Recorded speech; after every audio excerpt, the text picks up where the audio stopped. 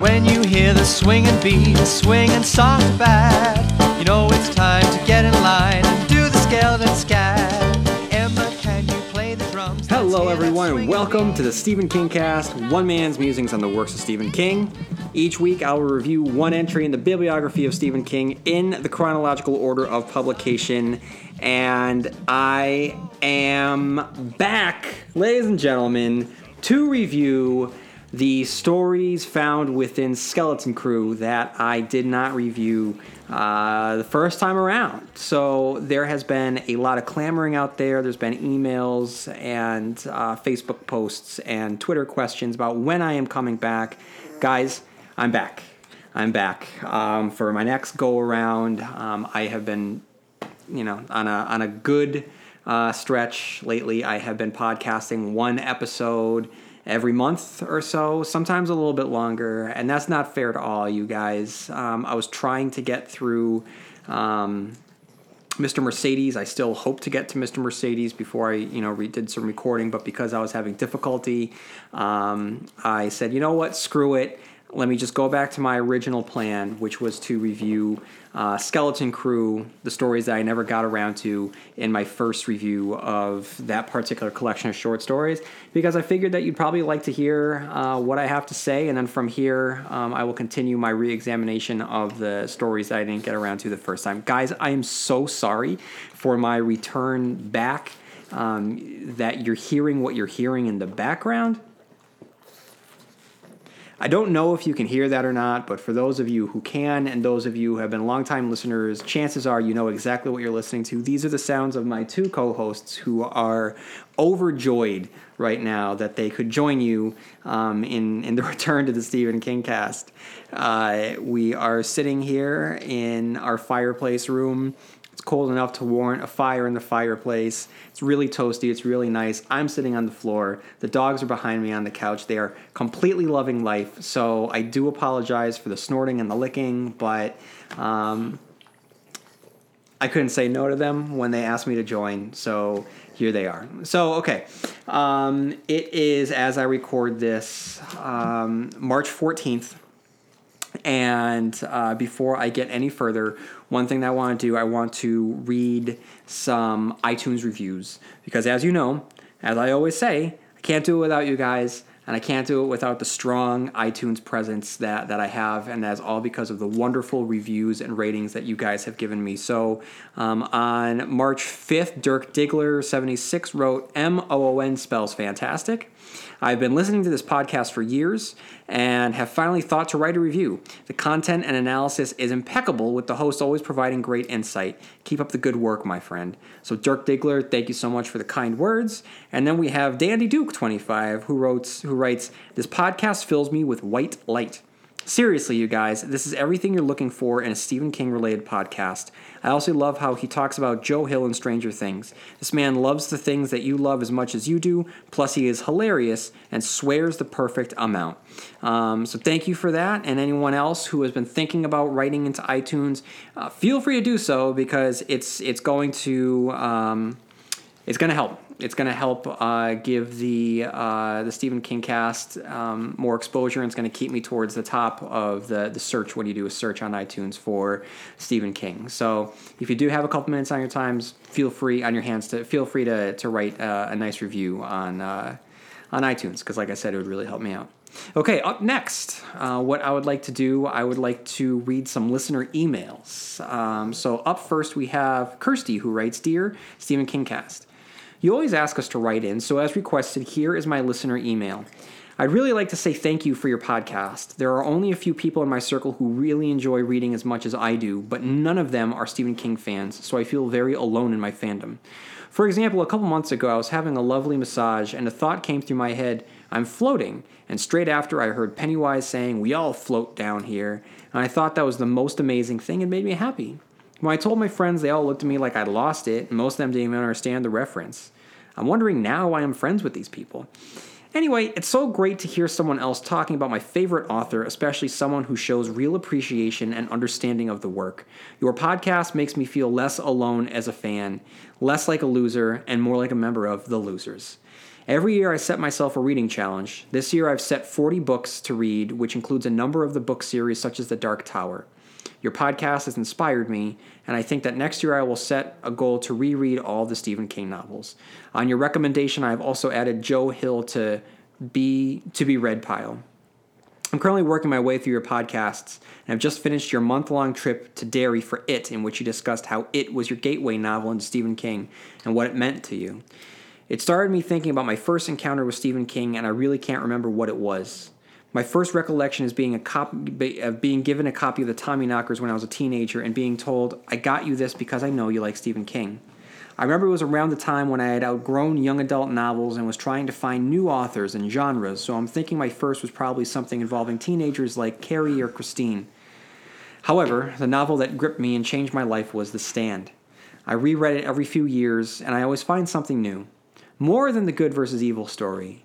I love how deeply we get to know each of the characters and the thoroughness with which the plague and its aftermath is uncovered. Every man I meet is measured against my hero, Stu Redman. Unfortunately, most of them turn out to be the pre-plague version of Larry Underwood. As for The Dark Tower, well, let's say I'm more excited about the movie than a grown woman has any right to be about a movie or anything for that matter. I got chills just thinking about it.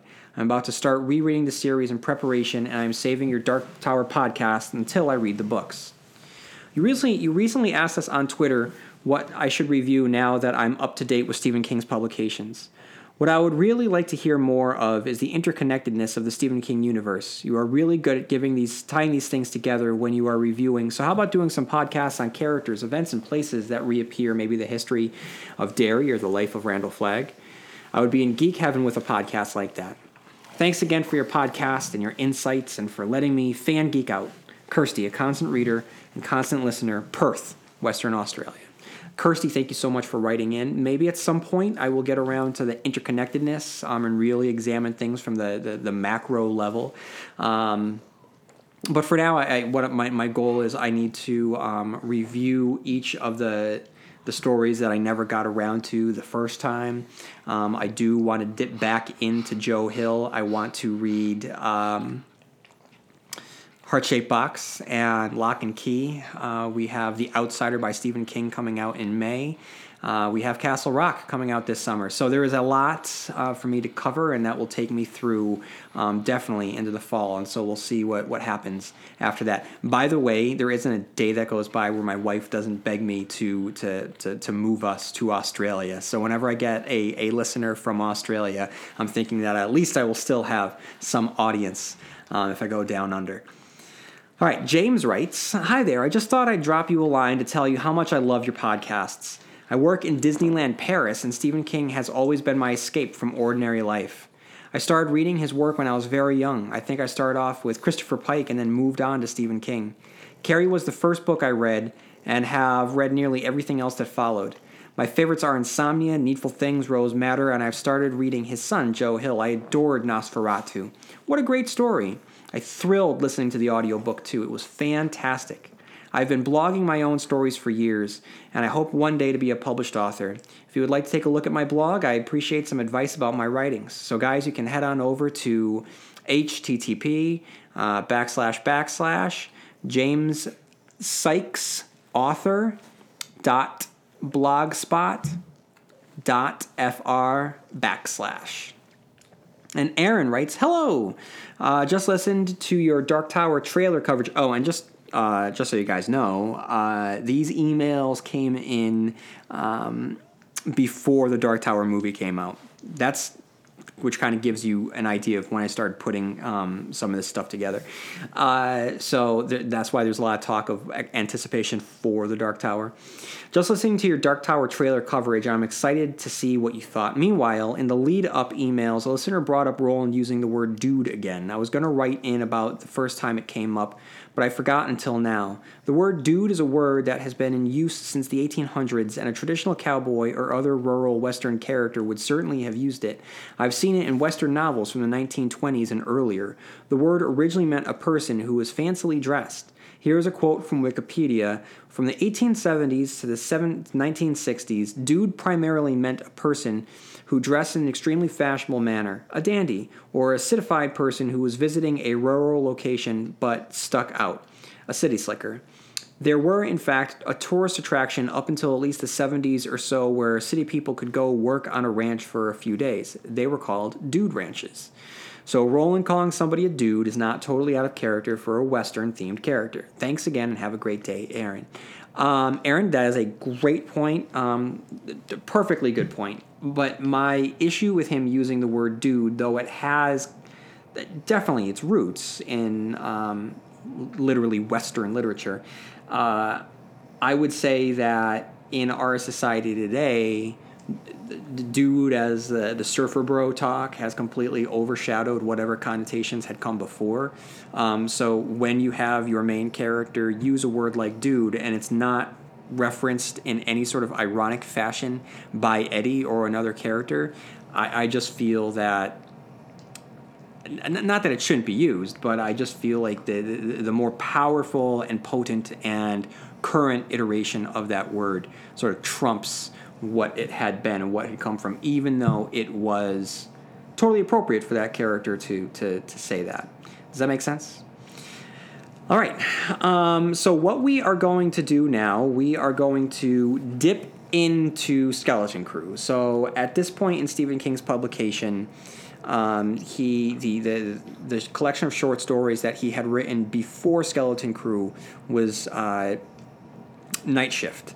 And then he followed up Night Shift with Skeleton Crew. And Skeleton Crew, I would say, probably is most famous for, of all the short stories found within, he's most famous for the novella component of the short stories, The Mist. So if you head back into my review of Skeleton Crew, I tackle The Mist, and then I have another episode completely dedicated to Frank Darabont's version of The Mist. So for those of you who are tuning in right now and you wonder why I am missing what is probably the most famous, one might argue the most famous short story that Stephen King's ever written, it's not because I don't like it or not because I forgot about it. It's because I had included it during my first review of Skeleton Crew. So what this is going to be is all the short stories in Skeleton Crew that I did not get to that first time around. And the first one is Here There Be Tigers. And from Wikipedia writes, Charles is a third grader. He really needs to go to the bathroom, and his mean teacher, Miss Bird, asks him if he has to go before she allows him, embarrassing him. Very well, Charles, you may go to the bathroom and urinate. Is that what you need to do? Urinate? Arriving at the lavatory, he peeks around the corner and sees a tiger lying on the bathroom floor. He stands at the door, too afraid to enter. Eventually, a child named Kenny Griffin comes to get him. Charles begins to cry, and Kenny leads him in, saying that he made up the tiger. Charles escapes out of the bathroom, and when he forces himself to go back in, he sees the tiger has torn a piece of Kenny's shirt on its claw. Charles decides to relieve himself in the sink, but Mrs. Bird catches him. She goes around the corner to find Kenny and Charles leaves the bathroom. He returns to his classroom and begins reading Roads to Everywhere. So this is a weird little story, and although it's short, King captures the dread of being the center of attention in class, which is it's the introvert's worst nightmare. Miss Bird is a despicable, mean-spirited little character, and I felt anxiety being in her presence, as if I was stuck in her classroom of rigid rules and iciness. Now, we have all had that teacher. Her name might not have been Mrs. Bird, and she might not have even been a she at all, but we've all had that teacher. And in such a short span, King captures the feeling of safety when Charles enters the bathroom. It might not be the same bathroom as your old school, but it certainly rang a bell for me. And then this happened. The bathroom. Basement was built like an L, the short side lined with tiny square mirrors and white porcelain wash bowls and a paper towel dispenser, the longer side with 2 urinals and 3 toilet cubicles. Charles went around the corner after glancing morosely at his thin, rather pallid face in one of the mirrors. The tiger was lying down at the far end, just underneath the pebbly white window. It was a large tiger, tawny Venetian blinds and dark stripes laid across its pelt. It looked up alertly at Charles, and its green eyes narrowed. A kind of silky, purring grunt issued from its mouth. Smooth muscles flexed, and the tiger got to its feet. Its tail switched, making little chinking sounds against the porcelain side of the last urinal. What the hell is that? King slips in the tiger with such nonchalantness, it creates a perfect dreamlike tone where it's perfectly natural to walk into the bathroom and find a tiger.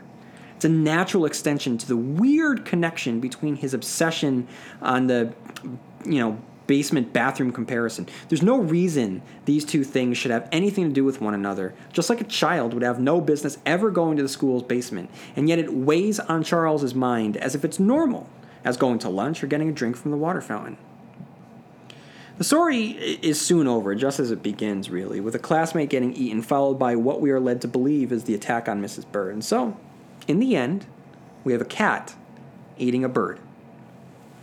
And we have Stephen Kingisms. First up, we have the child protagonist, which clearly is something that we have seen again and again and again.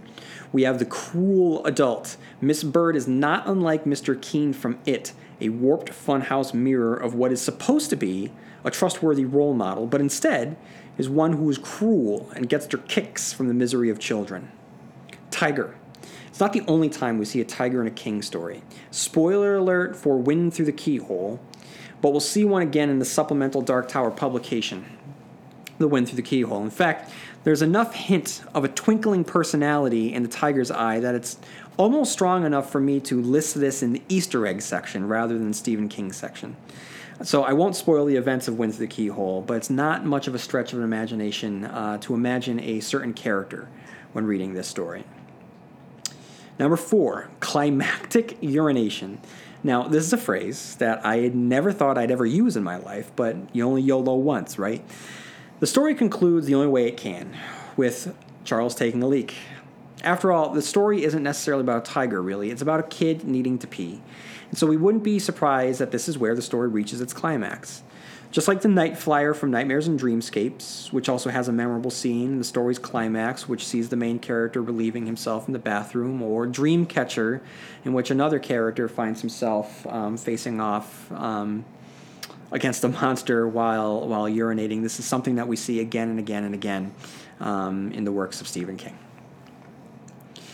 Up next, we switch from tigers to monkeys, specifically the monkey. So Wikipedia says, the story starts with two young brothers, Petey and Dennis, finding a wind-up toy monkey in the attic of their father's uncle's home, where he had grown up. Bit by bit, it's revealed that their father, Hal, had found the toy monkey in his father's old chest. His father had been a merchant mariner who disappeared under mysterious circumstances. At some point in the story, Hal suspects that the monkey led his father to go missing.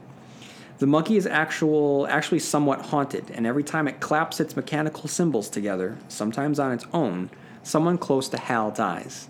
He had been tormented by the monkey as a child. When it worked its lethal enchantment on his family and friends and killed them off, until Hal had chucked it down the old well at the home of his uncle and aunt. In the present, Hal takes the monkey and throws it in Crystal Lake, hoping that it will be finished once and for all and it won't kill anyone again. The story ends with an excerpt of a newspaper article which reports on a mysterious die-off of fish in the lake. Review. Okay, so I need to get this out of the way, right out of the way. Just to be clear, this is not, and this is a big misconception with both readers and average film goers alike. This is not, I repeat, The Monkey is not Monkey Shines, the 90s horror movie that also happens to feature a monkey. I don't know, I guess monkeys were in around that time, but I just need to stress, this is not Monkey Shines. Whatever. This story kicks off with a fantastic hook, and King writes, when Hal Shelburne saw it, when his son Dennis pulled it out of a moldering Ralston Purina carton that had been pushed far back under one attic eave, such a feeling of horror and dismay rose in him that for one moment he thought he would scream. He put one fist in his mouth as if to cram it back, and then merely coughed into his fist. Neither Terry nor Dennis noticed, but Petey looked around, momentarily curious. I dare you to turn away after reading that introductory paragraph. You won't be able to. He has you, hook, line, and sinker. You need to know what Hal Shelburne has seen, and the tension immediately mounts while he gives you enough information to attach your fears to identifiable characters in an identifiable setting, a father and his children in the attic, all with 2 sentences. This is a fun story that speaks to King's power, the power of King's ability. There is so much dread wrapped up in that little monkey. It creates for one of his scariest stories. And to wring so much fright from such a harmless object, it's an amazing feat. First, King weaves in the image of the monkey, its grinning horror, and then begins to weave in the mystery. Why is the main character so afraid of this thing? What happened so long ago? Why did Hal throw it down the well? And how did it wind back up in the attic? When he gets around to mentioning another character's long ago death, you can't help but assume that's tied to the monkey. But the question, of course, is how? How can this toy monkey be responsible for so much fear and death at all? The answer, of course, is the monkey's symbols, which is an ingenious method of murder. We have all seen this monkey before, and what King is a master at is taking something so harmless and universal and turning it malicious. As I'll mention in the Stephen Kingism sections, he does this with Chattery Teeth and the Cookie Jar. He does this with a polo racket in The Shining, as with cars, as he does in Christine, Uncle Otto's truck, from a Buick 8, and more, with St. Bernards, with Mist, with clowns. Who among us doesn't think of Captain Trips when we hear someone coughing? And I'm also sure I'm not the only person to think of the Langoliers when I board a plane. He does it with missing objects you can't find from Insomnia, trucks barreling down the road from Pet Sematary, with a blizzard from Storm of the Century, with cell phones in Cell, and more. It goes on. The man is a master at taking something familiar and making it his own. Much like he takes the concept of the monkey's paw and mixes it with the killer doll to make this story his own. When little Hal, in a flashback, is awoken to the sound of the previously thought broken cymbals smashing against each other, it's a horrifying moment. Not because we know someone's going to die, but because it's terrifying to be woken up, all of a sudden, at a welcome noise. Your wall of safety has been broken, and through the cracks come the monsters. The truth of the monkey's power begins to make itself known. As in the flashbacks, both young Hal and his brother wind the monkey's key ring, which in turn causes the death of a babysitter, a childhood friend, and then their mother. The story progresses, and we learn more about the horrors of childhood life with the inanimate object. It can't be banished. It sits, constantly staring. It's really goddamn creepy. It's beyond unsettling. While in the present, Hal and his favorite son, Petey, plan to get rid of the monkey. He takes it with him in the rowboat to the deepest point of Crystal Lake, while Petey watches from shore.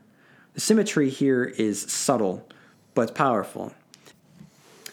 Hal's own father, a seaman, disappeared somewhere beyond the sea while his children remained behind on shore. Now, years later, Hal, now a father himself, heads into the water while his own son remains behind. Furthermore, his father had brought the monkey to them from across the ocean while Hal paddles into the lake to return it into the water. Now, here's the deal. There's no reason for a short story about an evil, wind-up monkey doll to have as suspenseful an ending as it does. King writes, "The boat reared and came down. He glanced left and saw baby whitecaps. He looked shoreward again and saw Hunter's Point and collapsed wreck that must have been the Burdens boathouse when he and Bill were kids. Almost there, then. Almost over the spot where Amos Culligan's famous Studebaker had plunged through the ice one long ago December, almost over the deepest part of the lake. Petey was screaming something, screaming and pointing. Hal still couldn't hear. The rowboat rocked and rolled, flatting off clouds of thin spray to either side of its peeling bow. A tiny rainbow glowed in one, was pulled apart.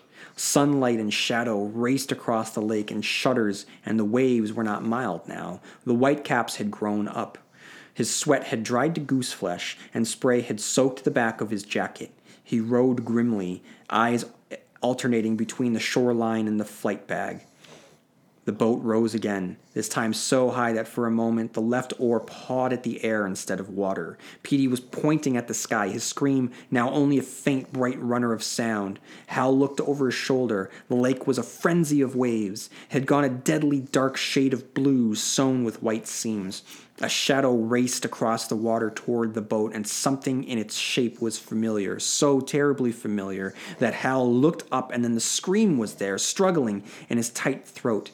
The sun was behind the cloud, turning it into a hunched working shape with two gold-edged crescents held apart. Two holes were torn in one end of the cloud, and the sunshine poured through the two shafts. As the cloud crossed over the boat, the monkey's cymbals, barely muffled by the flight bag, began to beat.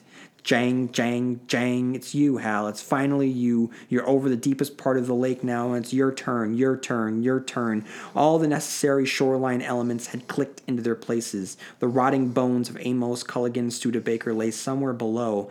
This was where the big ones were. This was the place.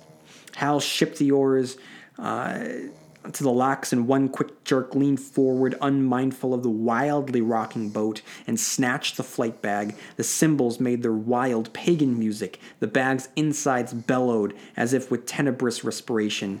"Right here, you son of a whore!" Hal screamed. "Right here!" He threw the bag over the side. It sank fast. For a moment he could see it going down, sides moving, and for that endless moment he could still hear the cymbals beating. And for a moment the black waters seemed to clear, and you could see down into that terrible gulf of waters to where the big ones lay.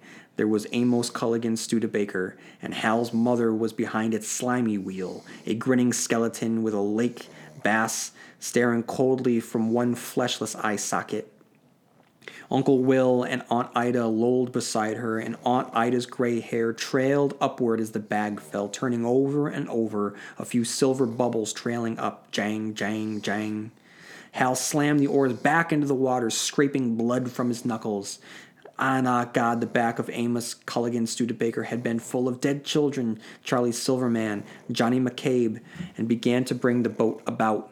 There was a dry pistol shot crack between his feet, and suddenly clear water was welling up between two boards. The boat was old. The wood had shrunk a bit, no doubt. It was just a small leak.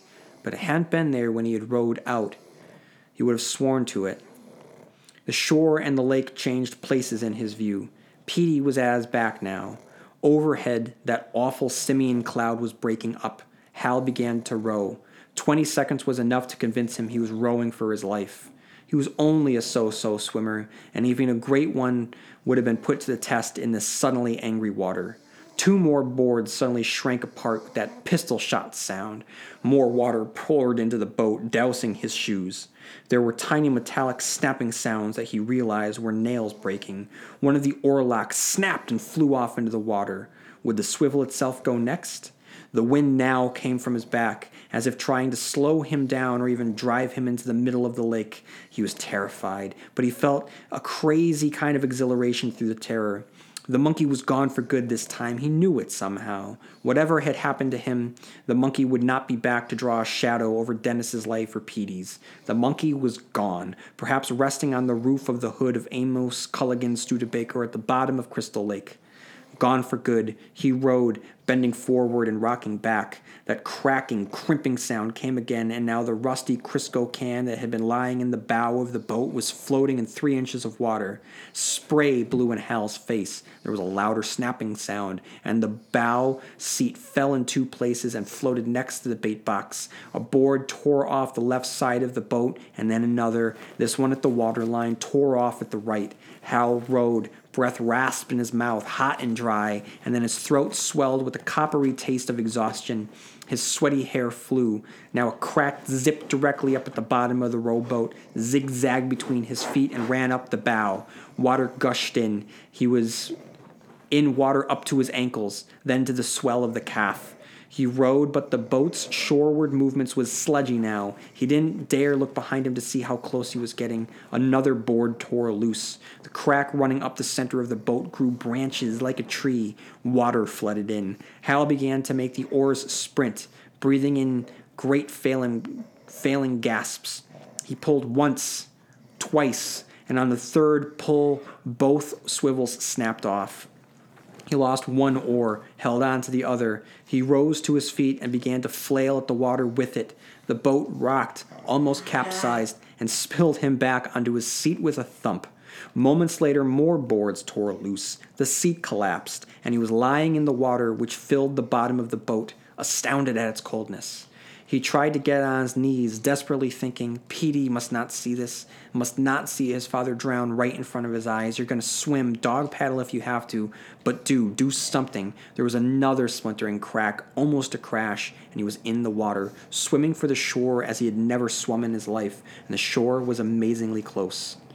A minute later, he was standing waist deep in water not 5 yards from the beach. Petey splashed towards him, arms out, screaming and crying and laughing.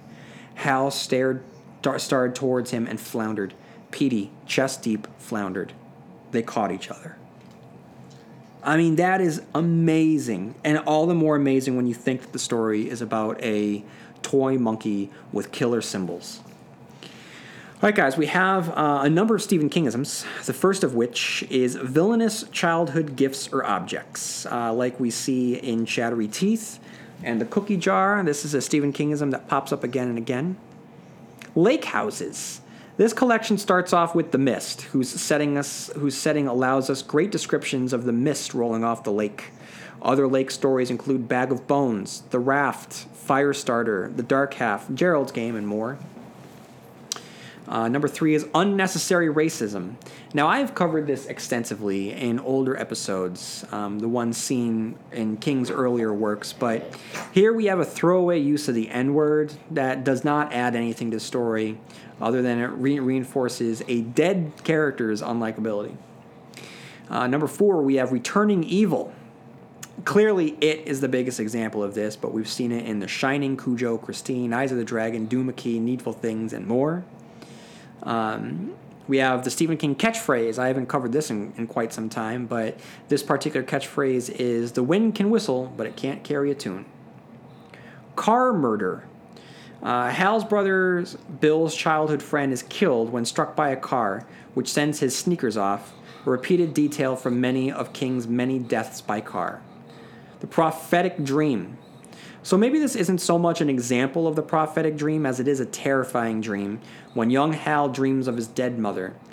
King, whether it's a prophetic dream or a spooky dream, one thing's for sure, King likes his dream sequences. Number 8 is drowning evil in clean water.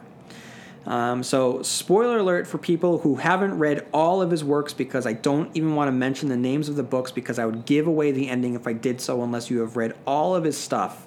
So skip ahead if you are not familiar with Stephen King's works. But specifically, in Doohickey, this ends with Edgar and Mike dumping purse into the clean waters of a lake.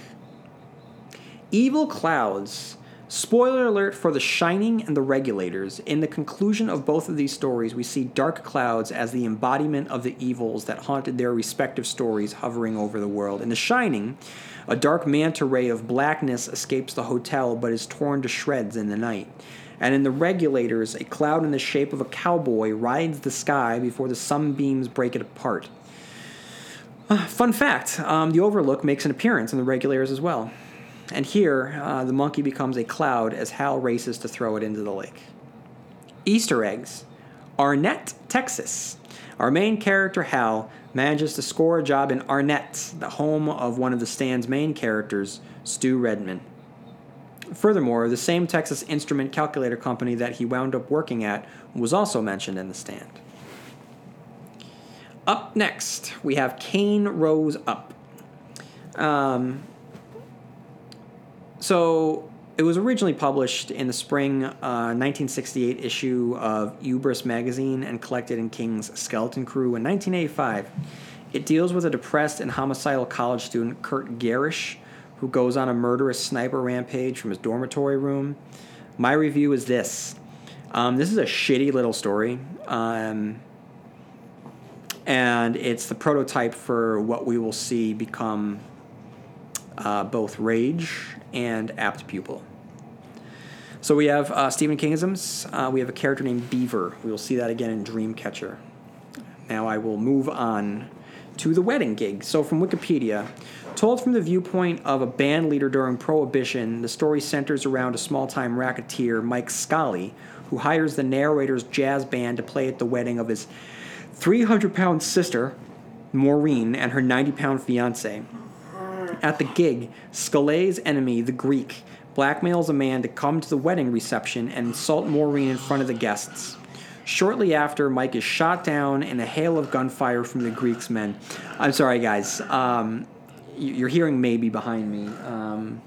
Maybe is not the spry puppy she once was, and lying on the couch at times is too strenuous an activity in which she often runs out of breath. So if you hear her breathing heavily, she's exerting herself as she's sleeping.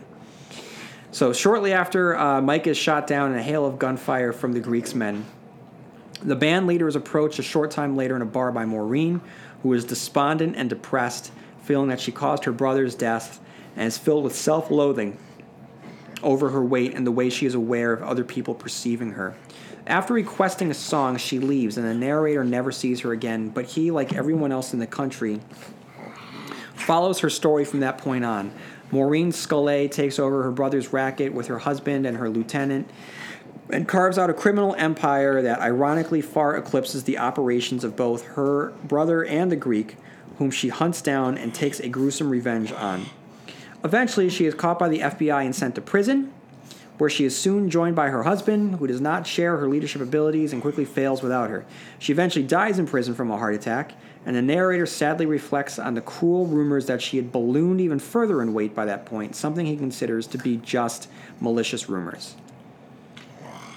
So my review of this, it's really short. For what it is, it's a good story, which is it's one of those hard-boiled, pulpy throwback crime mystery stories. It's done well, but I'm not a huge fan of this particular genre, so I didn't get much out of it, and I can't really say too much about it in terms of analysis or in terms of personal enjoyment. Up next, we have Paranoid, a chant. So, the poem from Wikipedia is a first-person narrative from the diary of a person with paranoid schizophrenia. The character complains of persecution from the old woman in the room above, who has put an electric suction cup on the floor. The waitress says it's salt, but I know it's arsenic when it's put before me, and many more horrors. When he is served food with mustard, he thinks it is to mask the bitter odor of almonds, presumably a reference to cyanide. According to the poem, the victim has amassed 500 notebooks with 500 pages in each one and records all the wrong done to him in the books. He thinks as enemies are part of a massive government conspiracy and mentions the FBI and the CIA. He is also superstitious. He knows chants and he wears charms. The poem is recursive, ending where it begins with the stanza, I can't go out no more. There's a man by the door in a raincoat. The poem also has ties to the Dark Tower. When King originally began writing The Stand, he wrote, a dark man with no face. This became the description for Randall Flagg and is an exact line from the poem. So that's where I'm going to leave it, because reviewing poetry is... I'm not as good at reviewing poetry as I am at analyzing prose. So I don't really want to get into it, is what I'm trying to say. So I think that the Wikipedia summary kind of speaks for itself. Okay, up next we have the word processor of the gods from Wikipedia. A middle-aged writer is disenchanted with his tyrannical wife, his disrespectful teenage son, and his life in general. His teenage nephew suddenly dies in a car accident caused by the writer's abusive brother, who was driving drunk, who dies as well, along with the nephew's gentle, kind mother. Among the boy's effects, the writer finds a word processor seemingly cobbled together from a dozen different sources, with the startup message stating, "Happy birthday, Uncle Richard," revealing that it was intended as a birthday gift for the main character. At home, the writer discovers that the processor has the mysterious ability to affect reality, but the electronics in the patchwork machine are brittle and will not function for long. While in the middle of testing the processor, Richard's son Seth returns home alongside his obnoxious band members. Overhearing his son bad-mouthing him, Richard deletes him, which retroactively erases his existence. His bandmates are gone, his room is empty, and every trace of him ever living there is gone.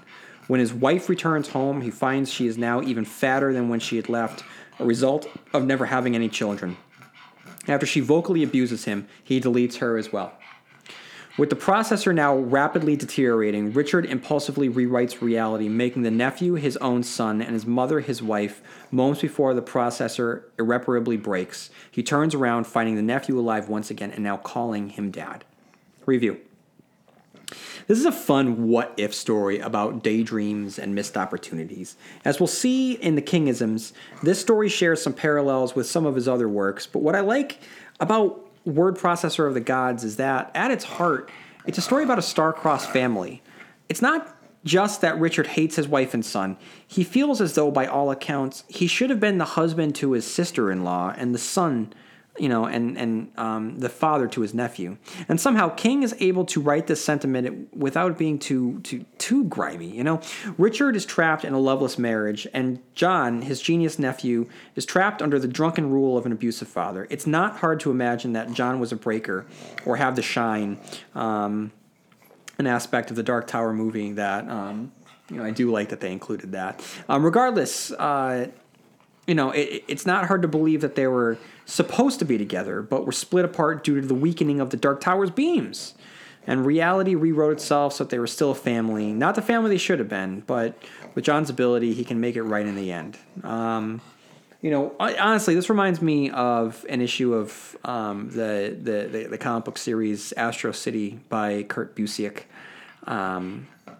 There's one issue in which this man is having these dreams of this woman, and he's going about his day, and he's living his life. But every night he dreams of this woman, and it's causing him so much sadness. Like, he feels like he knows her, but he's never met her before in his life, and he's starting to kind of go nuts just thinking about this woman. And then one day in his house, one of these comic book characters from Astro City, these superheroes, shows up in his house, and it's this, kind of like this Spectre sort of figure. For those of you who know who the Spectre is, he's this mystical being within the world of Astro City who shows up and explains that in the world of these superheroes, we always see what happens.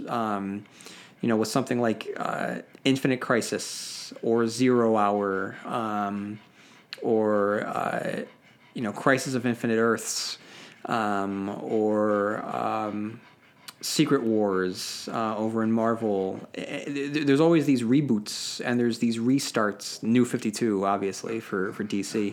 And we always see what happens to our main characters, the superheroes, but we never see when reality rewrites itself what happens to the people on the ground floor. And that's what happens here. And the Hangman explains that the woman that he dreams of was his wife and the love of his life in the previous reality that got wiped out and rewritten in whatever cosmic war that had happened. And they are never meant to be together. They cannot exist together anymore because she does not exist in this reality anymore. And the Hangman gives this man a choice. He said, I can take these dreams away and you can go about your day and never be haunted by her again, with memories that truly never existed, really, not in this reality. And that's so sad to me. And this story, the Word Processor of the Gods, it seems like a happy version of that. So anyway, we have some Stephen Kingisms. A family man despising, family. There are many similarities between this story and Fair Extension from Full Dark No Stars, found within. Then we have Supernatural Gadget. The Word Processor of the Gods may well have been built by someone possessed by the Tommyknockers. It's also very reminiscent of Joe Hill's short story Voluntary Committal, found within 20th Century Ghosts. Then we have The Man Who Would Not Shake Hands. It entails an aged, wealthy man recounting a card game he played many, many years ago when he met an odd man who refused to touch anyone, recoiling from contact in fear. After the odd man wins the game, a young player leaps up and shakes the hand enthusiastically. The odd man screams and bolts from the room.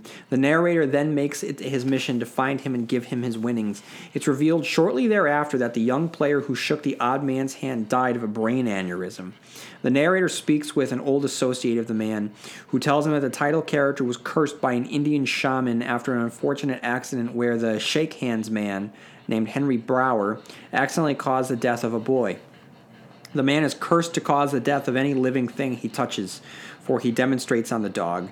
The narrator then finds the odd man dead in a seedy inn, one hand firmly clasping the other. Review. This is a story about the power of storytelling. This now marks the second and unfortunately final appearance of this mysterious club of wealthy men who gathered together to share spooky stories. The first appearance was found in the different seasons novella, The Breathing Method. Stephen King cast fans will know that I reviewed every novella within that collection except for The Breathing Method. When I finish my touch-up on the short story collections, I'm going to swing back and review The Breathing Method along with Road Work by Richard Bachman as well. But anyway, I love this premise, and I wish that King would revisit it. I love secret societies, fireplaces, spooky stories, and I love a secret society that tells spooky stories by a fireplace. And though you think that the supernatural aspects of the short story would be contained in the tales these men tell, you're wrong. Not only does the house in which they gather function as a doorway to other worlds, the servant is either gifted with long life or is immortal. If you're a fan of The Dark Tower, it's not hard to imagine that he's one of the long-timers or even an all-timer. Stephen Kingisms. Intense card game descriptions. We get this here. Most notably, though, I would say we get that in Hearts in Atlantis. And second one is a Westerner cursed by more exotic person upon the death of an innocent, which, of course, we saw in Thinner. And then with Easter eggs, like I said, this ties back to Breathing Method.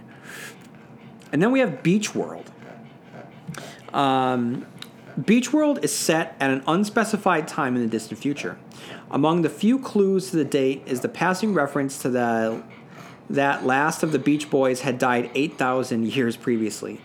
The catastrophic crash landing of a Federation spacecraft on an uncharted planet made entirely of sand leaves crewman Grimes dead, while Rand and Shapiro survive.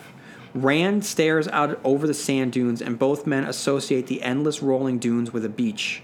Rand is becoming hypnotized by the dunes and refuses to move from the dune he is standing on or drink water. Shapiro also feels drawn to the dunes, but unlike Rand, finds this hypnosis frightening and is relieved to go inside the ship where the dunes are out of sight. When a trader spacecraft arrives in response to Shapiro's beacon, the trader's crew initially treats Shapiro's accounts of events with skepticism, but becomes convinced when they are unable to get Rand away from the dunes. Rand resists leaving the planet, and the sand reveals itself to be sentient. It prevents Rand's rescue by damaging a sampler android sent from the ship and sending a hand of sand up to stop the tranquilizer dart. The rescue ship escapes just in time, with Shapiro and the trader's captain both narrowly avoiding a giant hand of sand. Rand, left alone, stares up at the ship as it disappears, then begins to pile handfuls of sand into his mouth. Review. This is a good enough short story. I think that it starts to show its weakness when the rescue ship comes and the characters aboard, begin speaking with this language that they're using, whose, speech patterns are reminiscent of the language of the dead from Desperation, The Dark Tower, which is fun that the rhythm will stick with King, and he's going to later dust it off and use it for larger mythology. I want to be clear, though, this is not an indication that these characters are in any way related to the Dark Tower mythos. This is simply a case of an author playing with language. That's it. Either way, this is a fun story. It's very tense. It's atmospheric. But I think that starts to buckle under its own weight when the rescue crew shows up. With that said, this is a story that embraces its sci-fi origins fully. It's Bradbury by way of King. But to me, it just doesn't live up to the level of quality by Ray Bradbury. Stephen Kingisms. Sci-fi. Though King is known as the master of horror, he's also a child of the 50s and 60s sci-fi movies. We've seen him dabble with extraterrestrial threats in The Lonesome Death of Jordy Verrill, I Am the Doorway, Trucks, Tommyknockers, Dreamcatcher, and others. So he loves his sci-fi. Hypnotic entity. Much like the oil slick in The Raft, the sand is able to mesmerize its prey here. And an android referred to as Andy. In this story, the android's name naturally is Andy, which is clever. King will later go on to make the robot's name literally Andy in Wolves of the Kala.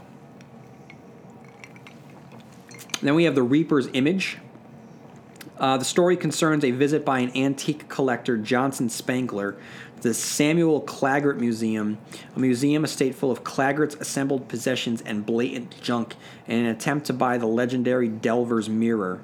The museum curator, Mr. Carlin, ushers Spangler through the building, recounting the storied history of the rare Elizabethan mirror, which has been plagued by incidents of attempted destruction. The museum curator also explains the infamous history of the mirror, recounting all the people who have looked into the mirror and mysteriously disappeared. Carlin tells the skeptical Spangler the image of the Reaper is rumored to appear in the mirror, standing close to the viewer. Spangler scoffs, but feels unfathomable horror when he looks into the mirror and claims to see some duct tape in the mirror's corner. He angrily confronts Carlin, who claimed the mirror was undamaged. Carlin claims, however, that there is no duct tape and that Spangler is seeing the Reaper. When Spangler runs his hand over the duct tape, he feels a smooth surface rather than the rough outside of the tape. When Spangler looks again, the duct tape is gone. As Carlin relates the history of a high school boy who saw the Reaper and disappeared without a trace, Spangler becomes ill and rushes out of the second floor. Mr. Carlin remains behind to wait and wait. Review. Now, naturally, I think that there's something inherently terrifying about mirrors. Shameless plug to my upcoming Twin Peaks podcast, Hanging with Agent Cooper. But there is an effect in Twin Peaks in the second season that uses a mirror to induce nightmares. It's an image that I just got goosebumps. And the idea of seeing something that shouldn't be looking at you is such an affront to the logical world that any mirror becomes a loaded gun of tension. Every time you look into the mirror, there's a question that hangs over you. What if something is wrong when I look in the mirror? Will I see something behind me? Will my reflection not be there at all? What if I stare at an unmoving version of myself that doesn't mimic my own motions? What if another person's face stares back at me? There are so many possibilities that King could have chosen to explore the horrors that surround the concept of mirrors. It's just too bad that he chose the most boring one. Maybe because it doesn't feel like King wrote it. It has that dry, dusty feeling of imitation, like King was aping Lovecraft. King has written and will later write stories that feel inspired by Lovecraft style, but those feel more natural to King. With Crouch End, Jerusalem's Lot, Revival, others, King takes the concepts of Lovecraft and filters them through the lens of his own style. Here, it just seems like Lovecraftian mimicry. And worse, it's dull. Up next, we have Nona. The story is the account of an unnamed man being held in prison, recounting his life as a college dropout who had met and fallen in love with a beautiful girl named Nona, while aimlessly hitchhiking on a snowy winter's night in Maine. That night, the narrator is seduced by Nona into murdering several innocent bystanders. Somewhere near King's fictional town of Castle Rock, Nona lures the narrator to a graveyard, and when asked the repeated question, "Do you love?" morphs into a hideously large rat and laughs at him. It's not immediately clear whether the narrator has encountered a supernatural force or if Nona is a figment of insanity. Later, the narrator is found alone by the authorities, taken into custody, and sent to prison where he now writes his tale, preparing to commit suicide as he contemplates hearing strange sounds in the walls. Reviews. There's a handful of stories in here that don't feel like Stephen King. The Wedding Gig, Reaper's Image, these stand out. As I mentioned not too long ago, Beach World crumbles from an ending that includes story elements that are just just outside of King's wheelhouse.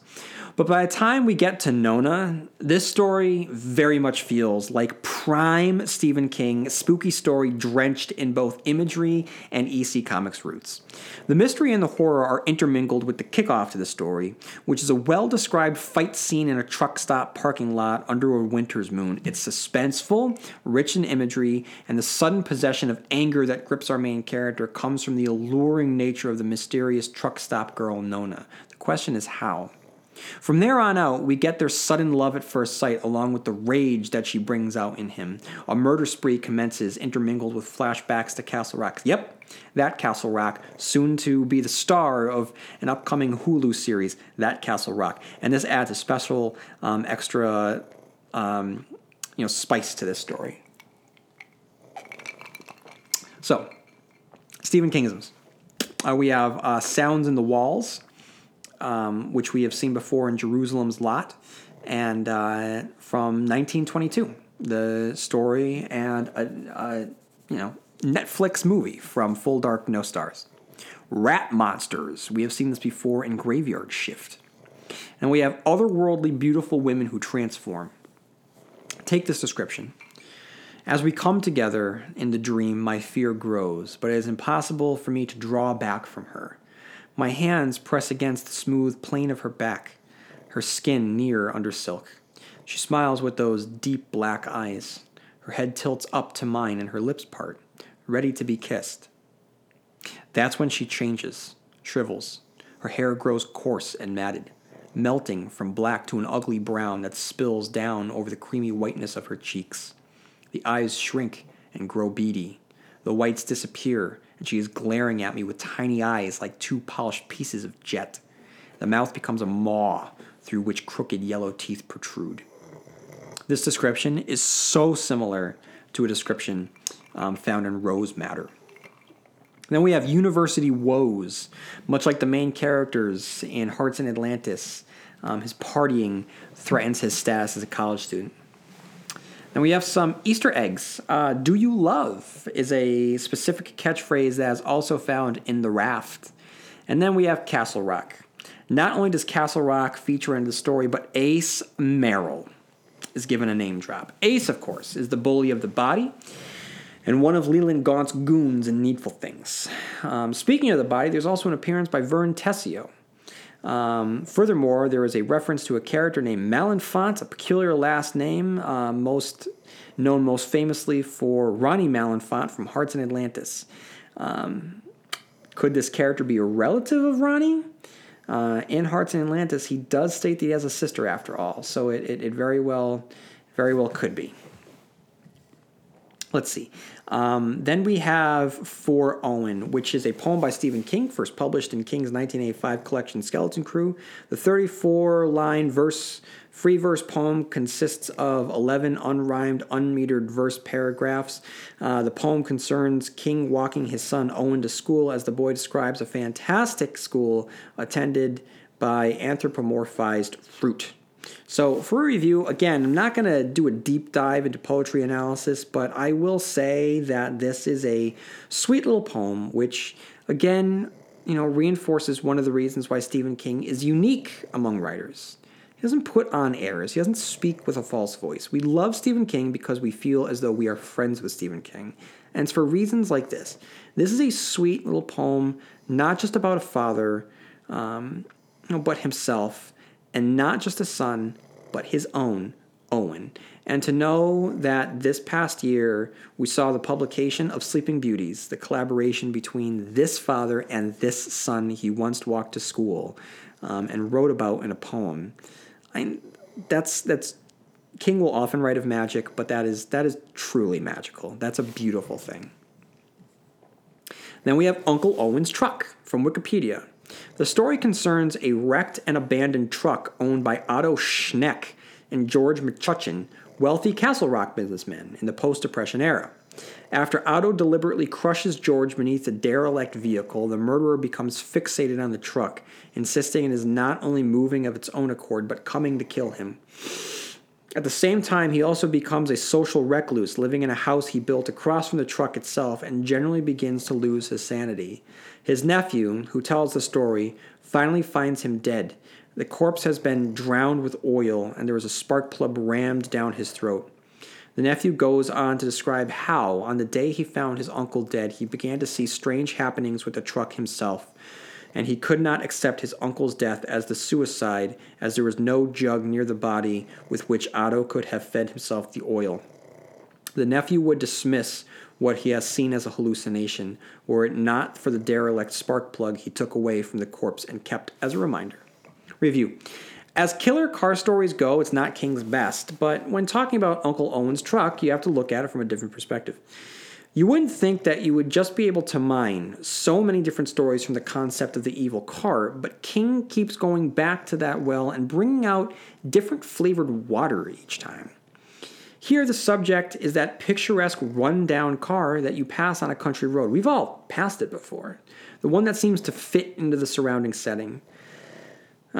Specifically, Uncle Otto's truck stands in the foreground of the White Mountains. Passing by it, you don't think evil, you just think quaint, beautiful even. And you'll drive on by without thinking a second thought, not realizing that the truck has its own story, one that includes its own victims. So that's how King does it. He hooks you with something that you'll recognize and immediately builds a story around it. Of course, he perfects the evil car story with Christine, but he's still able to spin a new perspective in this much smaller, haunting tale of one man's obsession and gruesome end. Stephen Kingisms. Well, the first, of course, duh. It's the evil car, seriously. But here's the deal. After doing this for about 200 episodes and reviewing, each of Stephen King's works, this is getting freaky. Spoiler alert for the entire Dark Tower series, so skip ahead if you have not read every single word written by King associated with the Dark Tower. In the past, I've wondered if on some level, King had some hint or warning of the events of June 19th, 1999. Evil cars or horrific car crashes have factored into his works as early back as Carrie, in which we get our first car crash. Jake Chambers dies twice by a car, and when the second death is literally saving Stephen King's life, it recontextualizes the first death by suggesting that the death is so important and sent ripples through space-time that the first death might have been a prototype or an echo from an event that hadn't happened yet. King's constant use of evil cars or car crashes functions the same way. It's as if something is warning him of what lies ahead. How else do you explain Christine from a Buick 8, Low Men in Yellow Coats, the car crashes in Insomnia, Pet Sematary, Dark Tower, Revival, and more? Easter eggs, Castle Rock. And just like Nona, not only do we get a look at Castle Rock, but we get a look at relatives of characters that we know. In this case, it's an older relative of Frank Dodd, the cop in the Dead Zone. Second Easter egg, Derry, is also mentioned. Up next, we have Morning Deliveries, Milkman Number 1, from Wikipedia. Morning Deliveries, Milkman Number 1 is a short story by Stephen King that follows the morning route of a milkman named Spike Milligan, who leaves various surprises in milk bottles for his customers to find, including poisonous liquids, deadly gas, and venomous spiders. The story was adapted from an unfinished novel called The Milkman. Yeah, it's a short story, and it's crazy. This is one dated concept at this point. 2018, the idea of a specific job going from house to house delivering milk in bottles, this is like an alien world. I had never experienced it. This was way before my time. And so reading this story really is a glimpse into a life that has long since passed. We have some Stephen Kingisms. We have spiders, certainly. And then we have Big Wheels, Tale of the Laundry Game, Milkman Number 2. Wikipedia. The plot centers on two laundry workers named Rocky and Leo in a small Pennsylvania town. After finishing up a shift at work, the men are driving around, getting drunk, and searching for an auto inspection station. The inspection certification on Rocky's car runs out at midnight, and he needs to find somewhere that will renew it.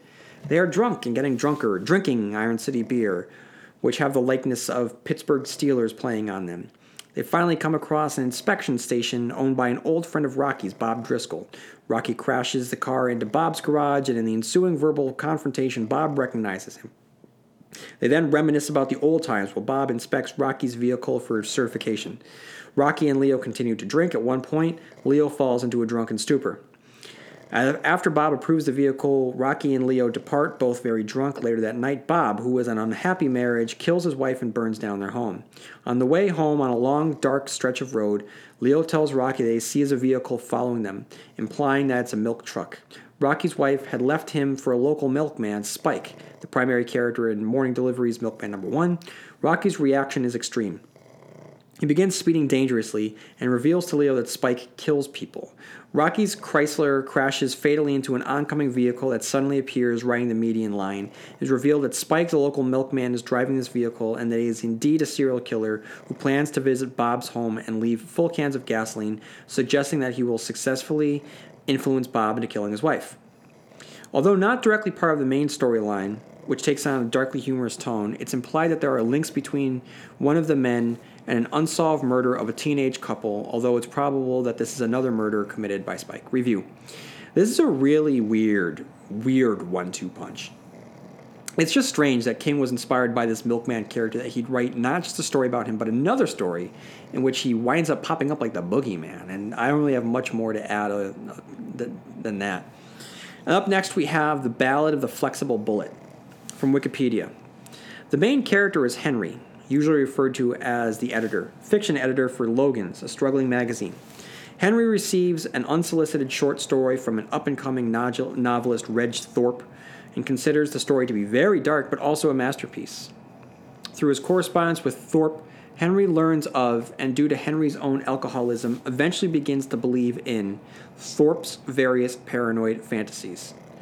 Most notably, Henry and Thorpe believe that their typewriters serve as homes for Fornits, tiny elves who bring creativity and good luck. The story, told from Henry's perspective as he relays it in anecdotal form at a barbecue, concerns Henry's descent into Thorpe's madness. Meanwhile, Henry also struggles to get Thorpe's story published, despite the fact that Logan's is in the process of closing its fiction department. Review. Here's another example of King writing about writers. The reason is simple enough and addressed explicitly by one of the characters in the story, and that's because writers write about what they know, which is clearly why King has written of writers so often throughout his career. What we get here is not the solitary writer, however, but a look at the industry itself, which we often don't get with King. The only other time I can think of this off the top of my head is a couple scenes in Bag of Bones. It adds a different texture to the familiar tropes within. Through conversation, King is able to discuss big concept of reality and art, madness, plot versus story. And it actually functions as a pretty good companion piece to Joe Hill's Best New Horror. And in it all, the Fornits. Such a crazy concept, and King just runs with it. And the fact that he, this name, Fornits, it's distinct, it's unique, and you get this image of these little elf creatures. It's really whimsical in a strange way. I don't remember reading this story much, or at all, really, when I first read this collection. So revisiting this was a lot of fun for me. I was really into this. I didn't think I would be. But yeah, the Fornits, how can you not love those guys? All right, Stephen Kingisms. We have writers, as I've spoken about. We have the paranoid chant. The author's writing at one point is referred to as a paranoid chant, not to be confused with paranoid, a chant found within this collection. Alcoholism. Our narrator is an alcoholic. We have seen this before in both our author and many of his characters. And technology glowing green. Our narrator starts to imagine a green glow coming out of the technological devices that are driving him insane, an image that King will return to for the Tommyknockers.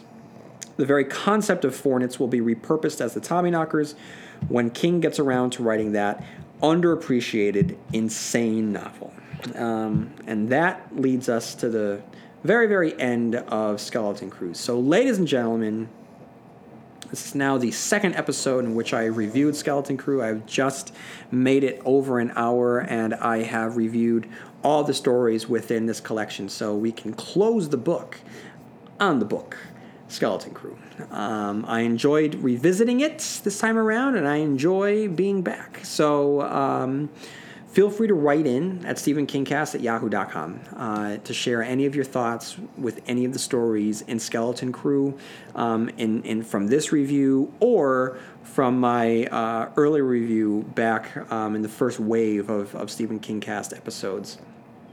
And just share your thoughts. And if you haven't done so already, like I said earlier, feel free to head on over to iTunes, leave a review there, and keep your eyes and ears open for my next podcast, Hanging with Agent Cooper, a Twin Peaks podcast in which I will review each of the 18 episodes from David Lynch and Mark Frost's Twin Peaks: The Return, which aired last year on Showtime. So what I will be doing with Hanging with Agent Cooper every week, beginning with the first episode that aired in May 23rd, I believe. That will be the first episode.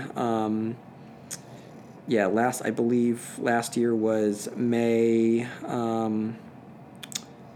21st. May 21st was the first episode of Twin Peaks: The Return. So May 21st, 2018, I will launch the first episode, and every week after that, I will review the subsequent episodes until I conclude with episode 18. There will be a couple episodes after that in which I dive into the themes, but for the most part, I'm really sticking with each of the episodes on the anniversary of when they came out last year, and knowing what David Lynch and Mark Frost had given us as a whole, I'm able to contextualize each episode as much as I can contextualize anything by David Lynch. But I had fun rewatching them. I had fun putting some thoughts down, and I'm going to have fun recording it and sharing it with the world in Hanging with Agent Cooper, a Twin Peaks podcast. So keep your eyes and ears open for that one, guys. And if you're Twin Peaks fans, I think that you'll enjoy.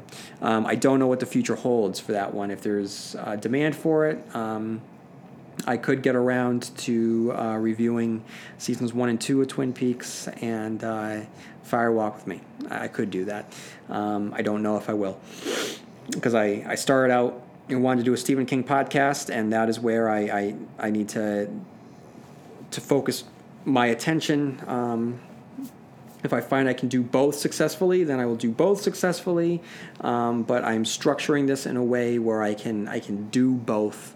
Now that I am back on a weekly basis with the Stephen King Cast, I don't want anyone to worry that for 18 weeks you are not going to see the Stephen King Cast. In lieu of Hanging with Agent Cooper, I'm going to stagger my recordings so that when I get around to releasing the Hanging with Agent Cooper episodes, I will have a number of those already re-recorded. So to me, I won't be having to juggle recording 2 episodes a week for 2 different podcasts on top of my full-time job.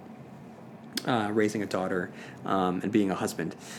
So I will have a bunch of pre-recorded episodes for Hanging with Agent Cooper that will allow me to keep up with the Stephen King Cast, and so you will get both. You'll get goodness from the world of Stephen King and David Lynch for those of you who are interested. So everyone, thank you for being patient over the last couple months when I haven't been around as much as I would have liked, but you've been patient, and your prayers have been answered. I'm back, guys, and I'm not going to be back on a regular basis forever again, indefinitely. There will come a point where life will reassert itself, and the podcast will take a back seat. In the meantime, we got a lot of good stuff coming up. I need to review all of my thoughts on the short stories I didn't get to in Nightmares and Dreamscapes, in Just After Sunset, Everything's Eventual, and then there's a number of adaptations that I want to get to as well. And like I said, Castle Rock will be coming out this spring and summer, and I will definitely be reviewing that. And we have The Outsider by Stephen King being released this summer as well, which I will be reviewing.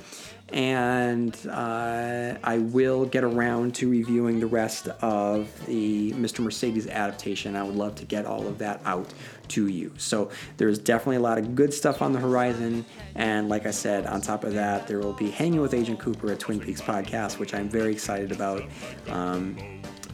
Walking through the red curtains. So I'll see you guys at the curtain call. So until next time, may you have long days and pleasant nights, and I'll see you here next week, where MOON spells Stephen King Cast. Now's the time, don't be shy, just use your voice and scat. When I count 1 to 3, let's do the skeleton scat.